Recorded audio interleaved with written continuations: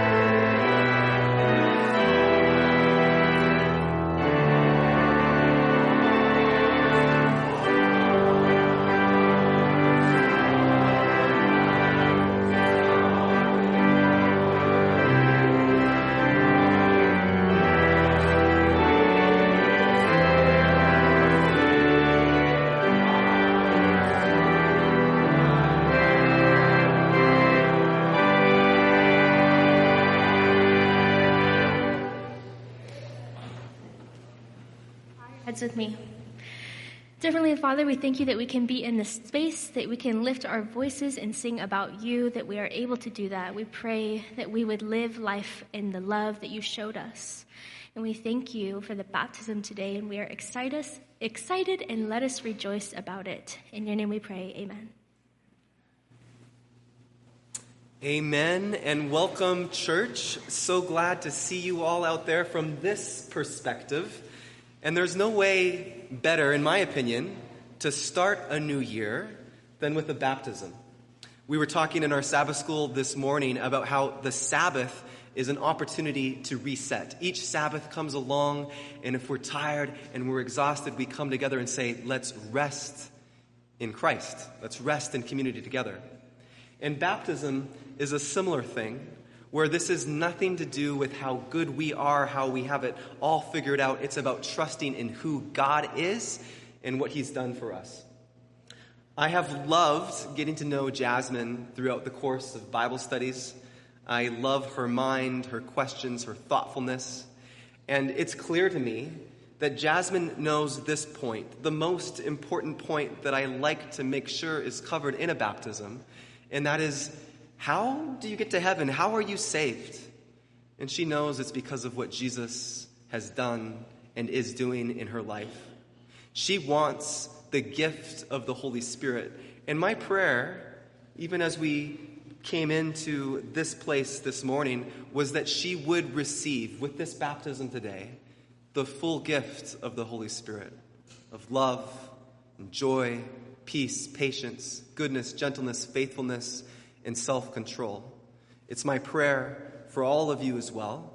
And with baptism, the decision that's made today, right now, it's a decision to surrender to self. And that decision, Paul says, is a decision we can make each day. Each day following today, you can wake up and you can say, God, be with me today. There'll be good and bad that comes with that day because we're humans. And at the end of the day, you can do the same thing. God, help me to baptize myself, to surrender, to die to self today. So it is my privilege, Jasmine, in front of the Green Lake Church and those watching online, to baptize you in the Green Lake Seventh-day Adventist Church. So I'll have you step this way. And in the name of the Son, in the name of the Father, in the name of the Holy Spirit, it is my privilege as a pastor of the Seventh-day Adventist Church to baptize you, Jasmine, at this time. And all God's people said,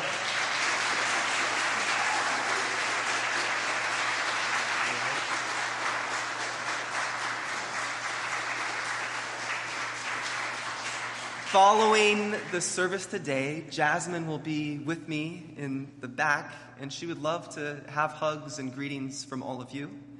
And I also always make it a practice in a baptism. If there's anybody else that would like to study, give their lives to Jesus, and be baptized, talk to Pastor Raven or myself or one of the elders, and we'd be happy to do that. And I want to conclude this part of the service with a prayer for Jasmine and for all of us in that spirit and vein. Dear God in heaven, in this new year, with all of the craziness and the chaos that comes with being a human in this planet, we pray for your peace. We pray for your blessing, for your help, for your hope, for your goodness to permeate in our lives. And help us to reflect the light that you want us to shine. Be with us now. Be with Jasmine in a special way and fill her with your Holy Spirit. And I pray this, Jesus, in your name. Amen.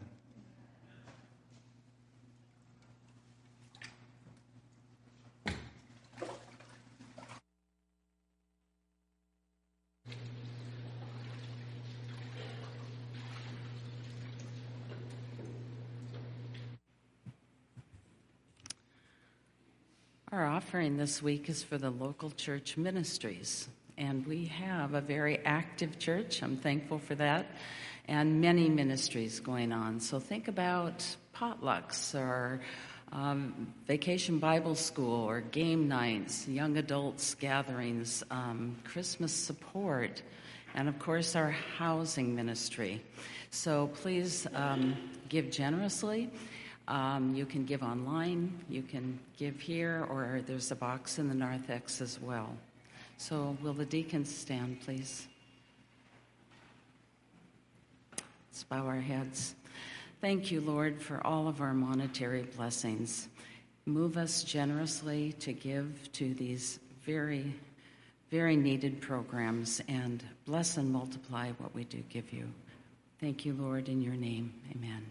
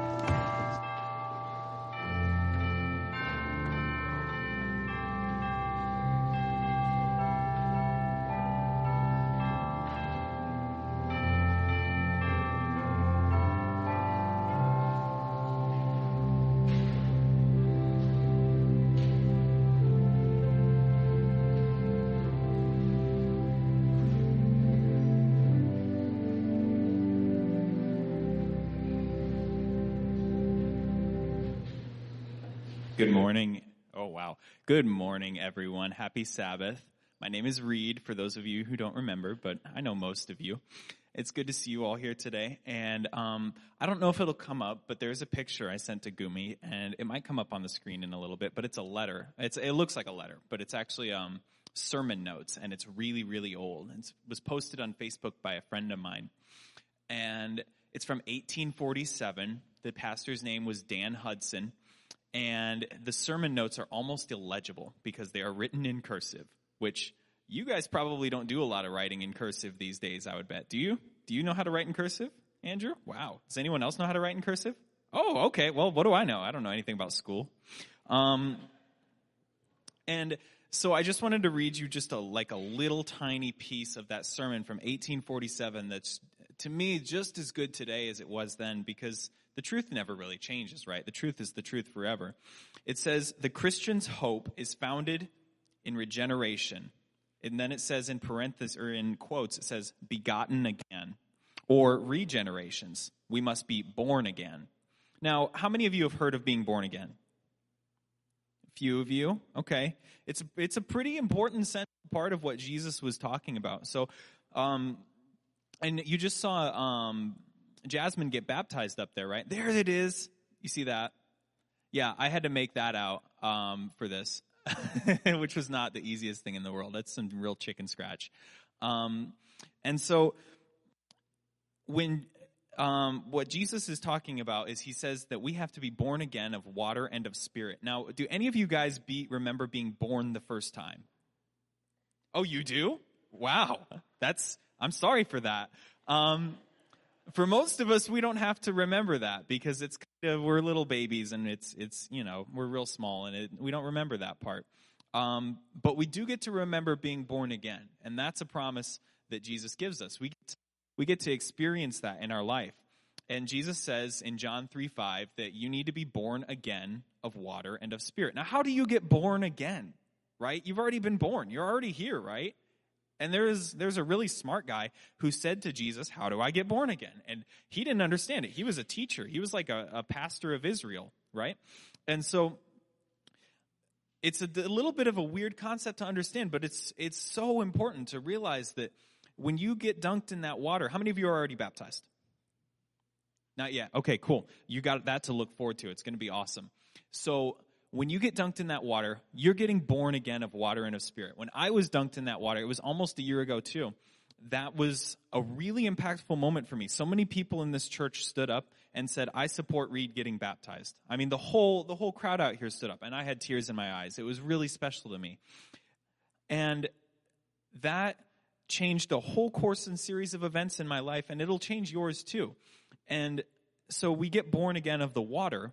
We get dunked in the water, baptized in the water, but we also have to be born again in spirit, right? If you have sadness in your soul, or if you have anger in your soul, or if you have pain, all of that, God gets to take that away from you so that you don't have to live with that anymore, and you get to live in a new way, in a new spirit that God will give you. And that's the second part. And that's a really, really special part you get to look forward to. And so that's all I've got for today, is just that little message that you get to be born again, right? You've done it once, and it's not that long ago, right? For some of you, you're still pretty young. It's only, 5 or so years ago. I remember 5 years ago, 10 years ago, but you get to experience it one more time. All right, that's all I got. Grab your blue buckets and take a little trip down the aisles.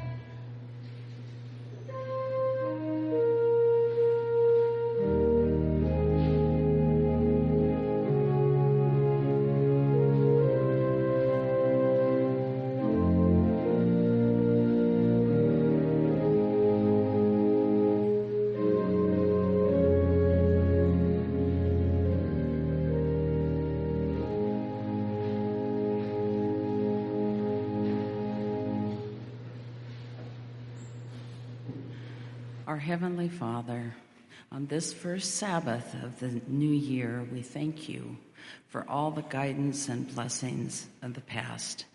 And we look forward with hope in this new year because of you. May it bring a deeper relationship with you and a truer understanding of who you really are.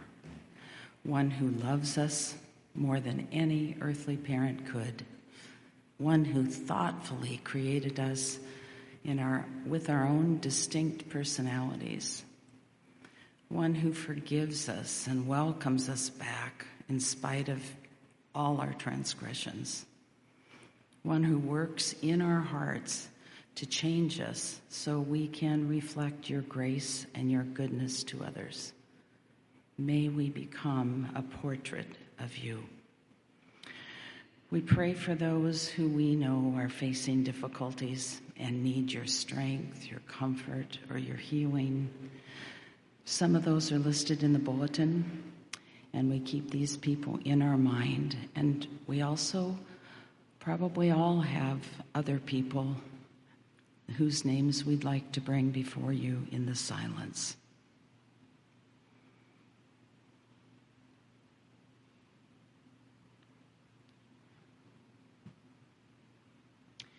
Thank you so much, Lord, for the privilege of prayer on behalf of others, and you know exactly what each person needs. Now we pray together the prayer that you taught us. Our Father, which art in heaven, hallowed be thy name. Thy kingdom come, thy will be done, on earth as it is in heaven. Give us this day our daily bread, and forgive us our debts as we forgive our debtors. Lead us not into temptation, but deliver us from evil. For thine is the kingdom, and the power, and the glory forever. Amen.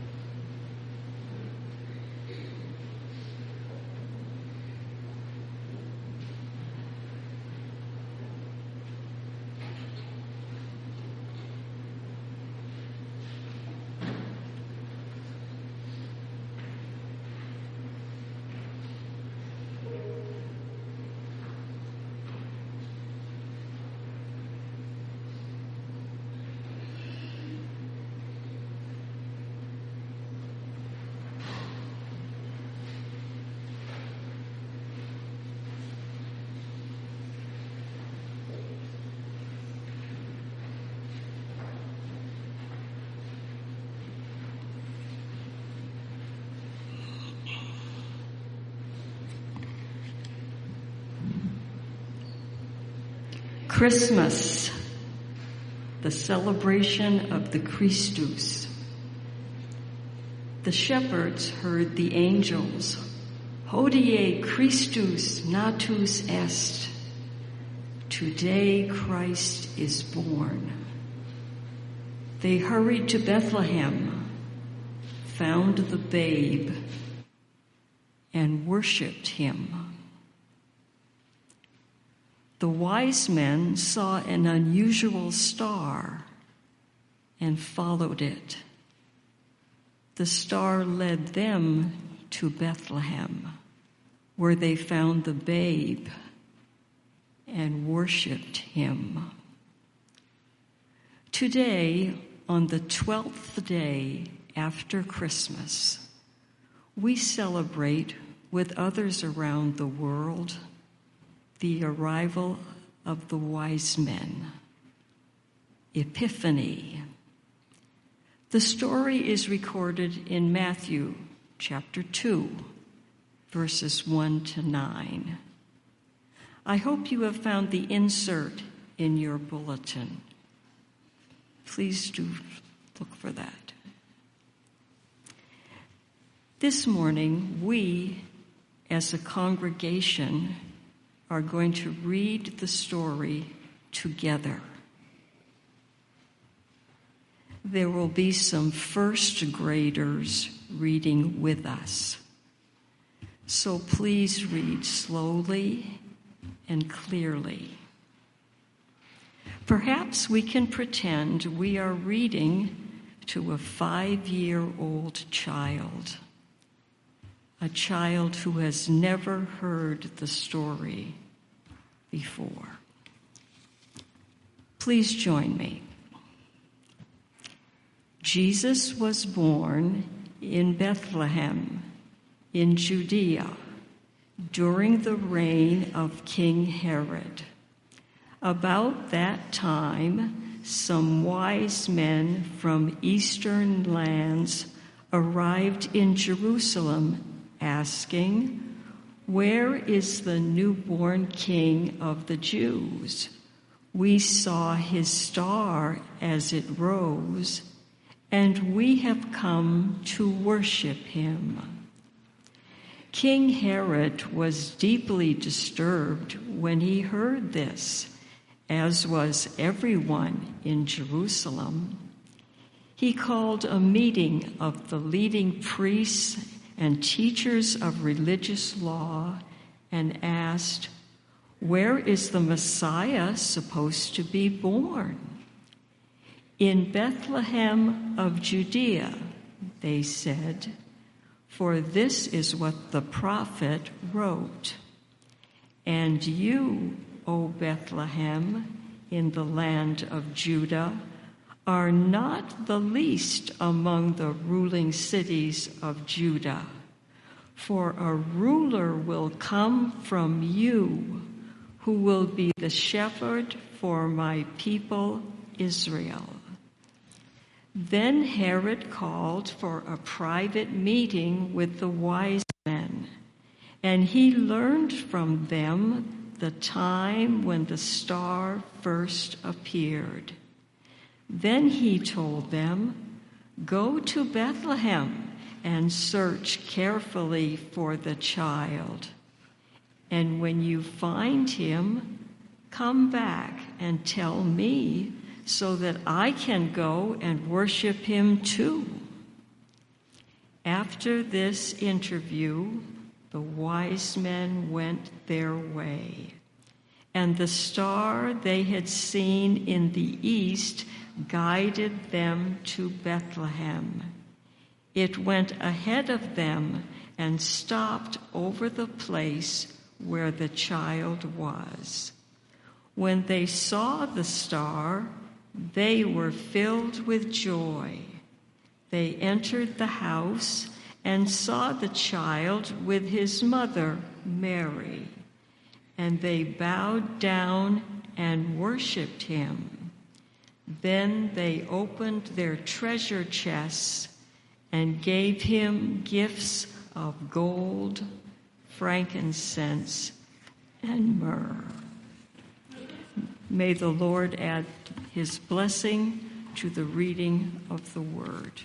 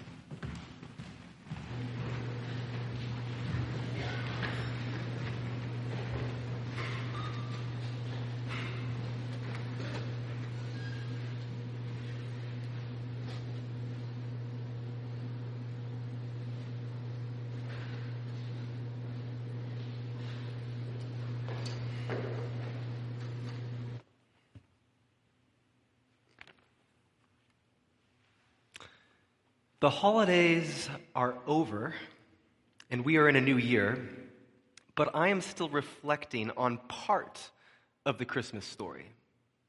The part about the wise men.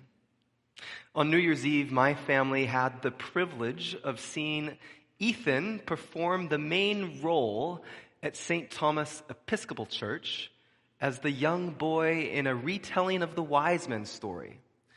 In this operatic play, it reimagined the wise man visiting a mother and her young child, and Ethan wonderfully played the lead role. It got me thinking, as I watched this play, who exactly were the wise men? Where did they come from? And then today, we had the privilege of listening to our children's choir as they told us to let our light shine like the Star of Bethlehem, to let the world see God's light through me. Christmas Day may be December 25, but it's not the end of the Christmas story. In many Western traditions, there are 12 days of Christmas, culminating around January 6th, known as the Feast of the Epiphany. That's when many believe the Magi, or wise men, arrived to see Jesus. So today, we begin part 1 in a new series called Wise Men, as we seek to understand what it means to be wise. And as we get started, we have to ask, exactly who were these wise men? How many were there? And as you look through church history and tradition, we are not exactly sure, although sometimes you will read perspectives where people make it seem as if they have it all figured out. Let me state out front, we don't know exactly, but the Bible does give us some clues. And so I would love for you at this time to turn to that bulletin insert or in your Bibles to go to Matthew chapter 2, and let's look at this together slowly and examine the question, who were these wise men and what can we learn about them still today? Matthew chapter 2, and I'll begin. Now after Jesus was born in Bethlehem of Judea, in the days of Herod the king, Magi from the east arrived in Jerusalem saying, "Where is he who has been born King of the Jews? For we saw his star in the east, and we have come to worship him." A question that we can ask as we slow down and reflect on this story, is there any language that is similar in other parts of the biblical narrative? And as we go back to the book of Daniel, we will see similar terminology: magicians, astrologers, Chaldeans. And if you remember, in the book of Daniel, it starts off with this narrative. The Jews from Jerusalem were taken captive and taken from Jerusalem to Babylon. And there's 4 main characters that we learn about early in the narrative. Kids, can you remember their names with me now? There's Shadrach, Meshach, Abednego, and Daniel. And early on in the narrative, we learn that these people were to go to the school of the king, King Nebuchadnezzar, and they were to become wise men, counselors to Nebuchadnezzar himself. Next scene, Daniel chapter 2. They've passed the tests. They've been the wisest of the wise within this school. And early on, there is this trial. The king has a dream, and he cannot remember it. So now is the chance for his astrologers, magicians, Chaldeans to shine. And he says, "Tell me my dream," because he thinks it has this important meaning. The problem is he can't remember it. This makes him so frustrated that he is willing to put a death decree. If you guys can't do your job, you're a bunch of frauds, and I am going to destroy you. Daniel and his friends are part of this group, and so they are told that if you cannot interpret the dream, you too will die. So what does Daniel do? He goes to the God that has carried him through the trials. And he asks for time, and he says, give us some time, and we will interpret the dream. And God gives Daniel the dream. Next part of this that I just want to look at briefly. In Daniel chapter 2, if you have never seen this story that tells the succession of empires, come to me. I would love to study it with you. I also have a documentary that's really fascinating to look at. But real fast, for the sake of time today, the dream starts with Nebuchadnezzar being the head of gold, representing Babylon. Babylon, the great empire of antiquity, is followed by the Medes and the Persians, followed by Greece, followed by Rome. And these wise men are influenced by Daniel and his friends. And even after Israel is enabled to go back to Jerusalem, not everybody does. Many of the Jewish people stayed in Babylon.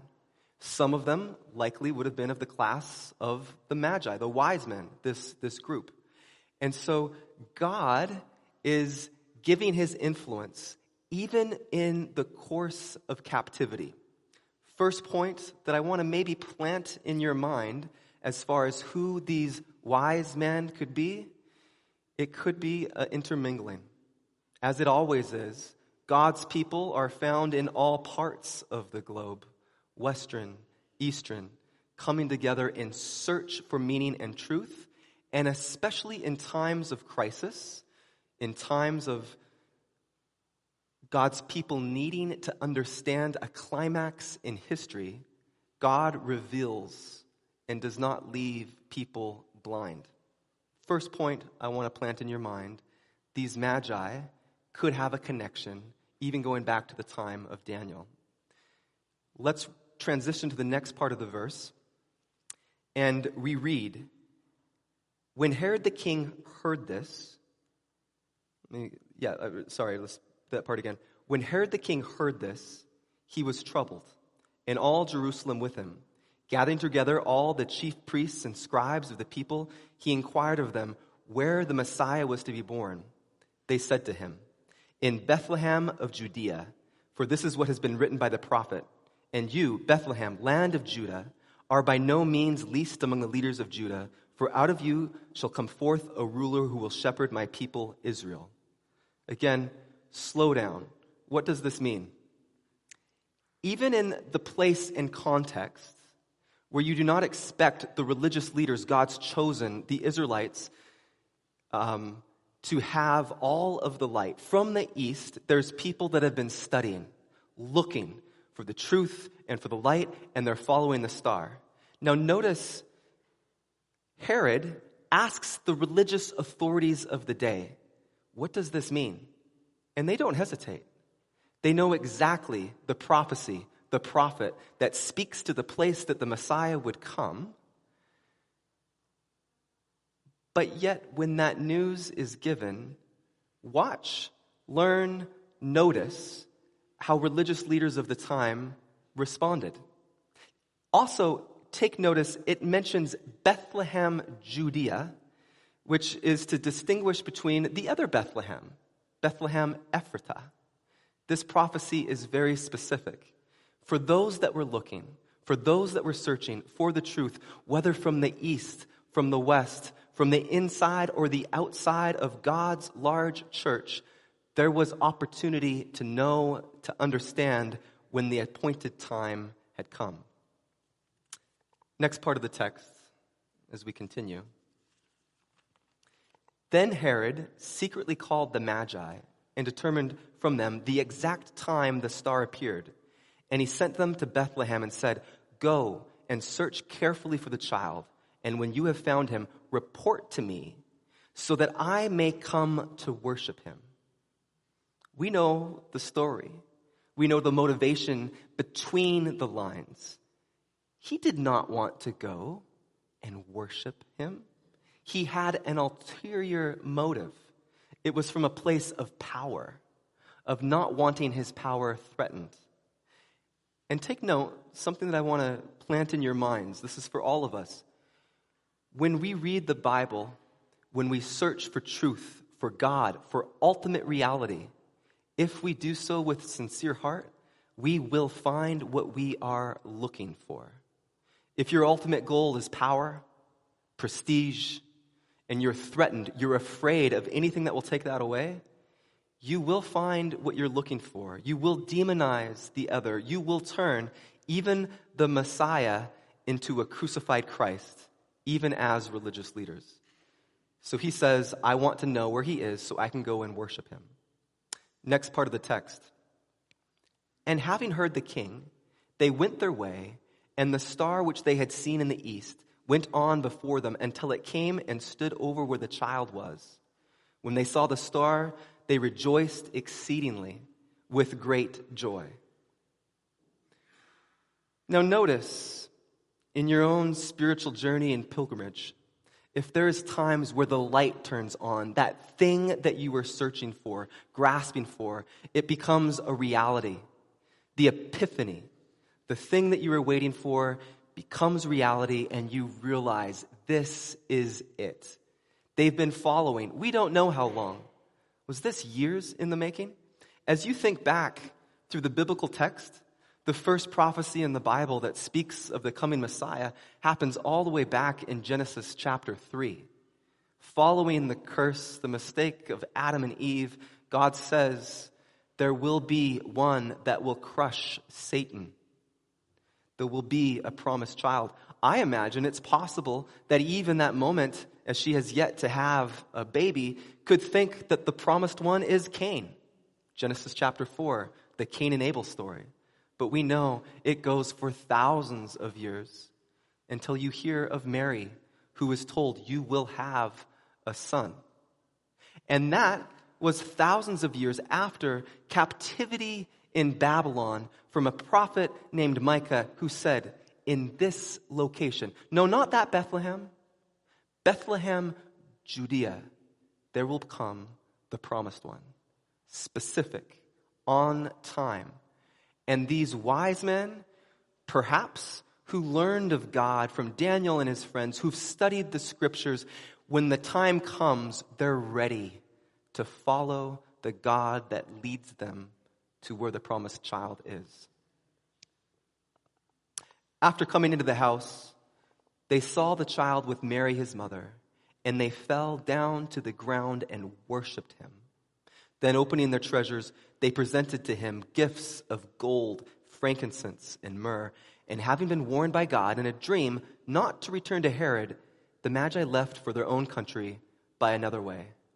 In these short 12 verses, there is a lot packed in. And I want to conclude part 1 of this series on the wise men by examining some things that made these particular people wise. I also think it's possible, we call them the wise men, it's possible there were some ladies in this mix as well. Things we don't know. First thing that made these wise men wise, they were able to pivot, to adjust their expectations and response. Consider the epiphany these wise men must have had. Consider the epiphany that it would be for you. If you think that finally, when you get to this location of following the star and you will see where the Messiah is, you would not expect that this would take place in a barn, in a lowly manger, that there would be no fanfare, that there would be no of the religious elite with their entourage to welcome. You would expect the prophets, the kings, those in power to be there, to be ready. Instead, it's quiet, except for the noise of animals and the smell that surrounds a barn. You might think to yourself, did we miss something along the line? How did the Messiah, the promised one, end up in a stable? John Maxwell, who wrote a devotional about this, puts it like this. What happens when you've been following a star and it leads you to a stable? What happens when all of a sudden, after thinking that something grand and glorious would be at the other end, you end up in the backyard of a barn? Every one of us have had times in our lives where we were following a star. Everything looked so promising. But in the end, we find ourselves in a stable. When the wise men come to the stable, they teach us two things. I believe that all wise men throughout the ages have done these two things when they come upon a stable, to a place or a situation that isn't exactly what they were expecting. So lesson number one, when wise men find a stable, they look for God. Wise men of every age, when handed a difficult situation, don't panic about the problem, but hold steady and say, God is somewhere in this stable of life. There's something I can learn that I can hold on to and be stable with, because God is somewhere in this. Consider Joseph, one of God's chosen people. He's following God. He's having dreams that he's telling his brothers. And in his desire to be faithful, he's wearing this coat that his dad gave him, and his brothers are jealous. And he finds himself as a slave in Egypt. Then even worse than that, he finds himself in prison. He finds himself in a stable. But how does Joseph respond? He continues to connect with the God that has been leading him thus far. He shares what he knows with the fellow prisoners. He speaks of hope, of goodness, even in this dark moment where it seems like, God, why would you lead me here? What's your plan in this?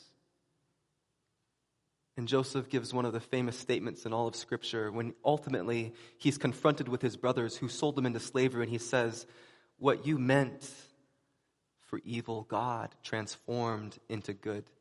Joseph could see beyond the darkness of the moment, the darkness in the stable, and he followed the light. Then there's Job, somebody that had it all, but then in the behind the scenes game, we see that he lost it all. Was tested, tried. His wife said, you should curse God and die. But Job, in the darkness of the moment, says, no, like if that's it, I can't believe that that's it. There must be something I don't understand. Even if he slays me, will not curse him. Even in the stable, the darkness that he does not understand, looks for the light. He hangs on to hope and finds meaning. Then there's David, the man after God's own heart. But he didn't always act in ways that you would think would be characteristic of a man after God's own heart. And we're given one of the famous Psalms in all the Bible where David, confronted with his sin after he slept with Bathsheba and had Bathsheba's husband killed, says, create in me a clean heart, O God. Renew a right spirit within me. Take not your Holy Spirit from me. He's confronted with his own darkness, his own despair, and out of that, he is restored. He realizes, has the epiphany, that even in my mistakes, I will not be abandoned by God. And in that darkness of his own choosing, demise, he experiences forgiveness and freedom from God. And then there's Paul, wrote the majority of our New Testament. We're going through the book of Acts right now in our Sabbath school class.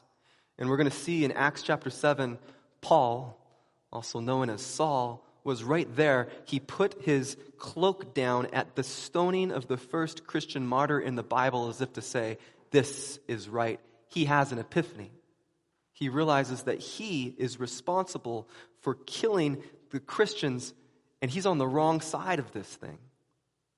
When he has this epiphany, he changes everything. He becomes not Paul the persecutor, but Paul the preacher. and he dedicates his life to the cause. He ends up in prison. He's beaten to the point of death. He's hungry, but he says it's all worth it for the cause. When he finds himself in a stable, he knows that God has not abandoned him, and he has meaning. The difference between a weak Christian and a strong Christian is right here. Weak Christians see God only in the good. When good things come along, the weak and immature Christian says, well, it must be from God since everything good is happening. But I always cringe when someone says something like this. Well, it's just working out so well. I know God must be in it. But not necessarily. Strong Christians see God in both good and bad. The mature believer sees God not only in the pleasures and the palaces, but also in the barnyards and stables of life. I've referenced this before, so I'll say this just briefly. But early on in my Christian experience, married to Danelle for less than a year, we went as missionaries to the Philippines. I went to save some souls, to help some pagans be enlightened with my knowledge and expertise. If I'm honest with myself, I think I thought at the time that Jesus would probably come while I was there in the Philippines, and he would give me my crown, and I would enter into the glory as a result of being this dedicated missionary. I was coming, if I'm honest, from a place like that. As I mentioned, Danelle and I had not even been married for 8 months, and it was hard. I learned early on, it's not easy on this path. I learned early on, I don't even know this language, and I'm thinking I'm going to save their souls. They were gracious to me. And in the midst of depression and unknowingness of what it all means, we encountered the reality that we can rest in Christ. We don't save the world. We can't. I came across one of Paul's statements where he says, power is made perfect in weakness. We rested, and we continued on the journey. Didn't get it all figured out, don't have it all figured out now, but it became clear. It's not always easy where you end a journey and get the hero crown. And when Revelation speaks, the end epiphany for all of us, as we are given crowns, we will lay them down because we've recognized we fell short. We don't have this all figured out. Here's the point. You may be walking into a stable period in your life, barn.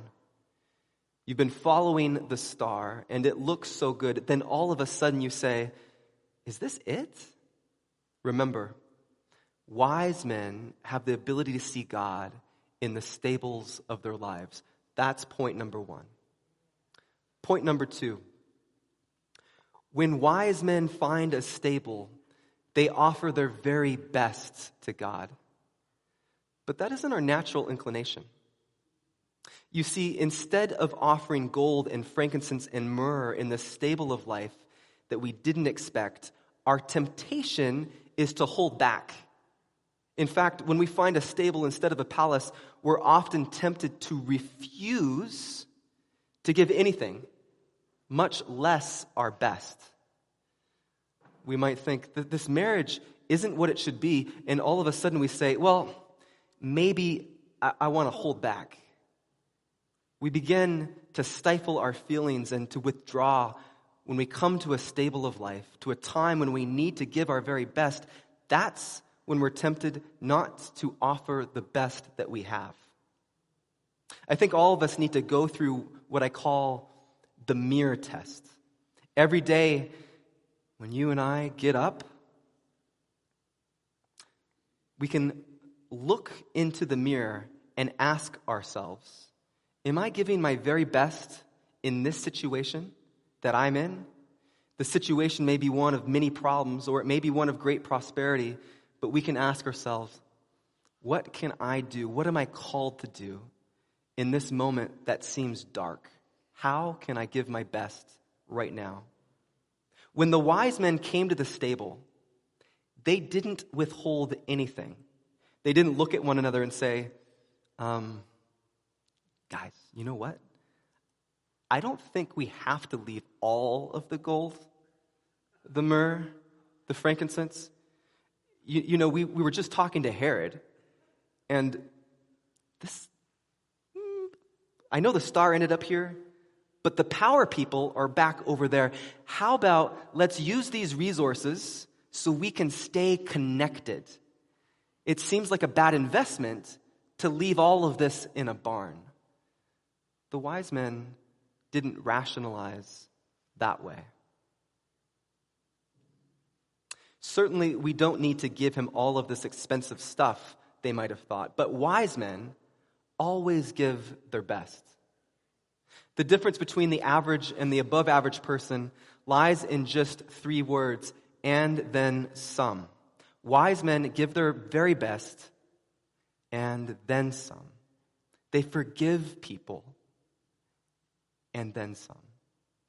They're always walking the extra mile. They're always taking the extra step. It's an effort. Winston Churchill said it like this: the world is being run by tired men. I think what he meant by that is that those in the power positions, the leaders of our world, really make a mark for God or for history, cannot afford to function without sufficient energy. The players and shakers give everything. Now, reflecting on this week, I have to be authentic and honest. That's just who I am. And that challenged me. I agree with it.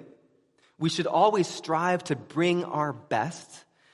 But as someone who has not had much sleep this week, as someone who could be characterized as a tired man at times, I am thankful that our best may look different during different seasons and times in our lives. Our gold may be the gift of a heartfelt apology to a friend. Our frankincense may be making a neglected phone call, writing a letter, sending a text, even though the words seem to be too little, too late. Our myrrh could be offering our presence, even though we don't know what to say. Wise men give their best, even as circumstances and expectations change. When we come to the stables in our lives, let us be wise and remember to look for God. Let us bring him the best we have to offer, and let us allow him to change the direction in our lives, enabling us to become the men and women God wants us to be. So this is part 1 in the new series, looking at the wise man, asking, reflecting, how can we be wise in this world that seems so full of chaos? How can we be authentic, loving Christians when sometimes what's been reflected to the world is a caricature, an apostasy of what Christ actually represents? So we'll pick it up again next week, and we'll look at a famous figure in more recent history, somebody who was wise, who challenged the narrative of the day and helped lead other people to freedom. Let's conclude with our song here now.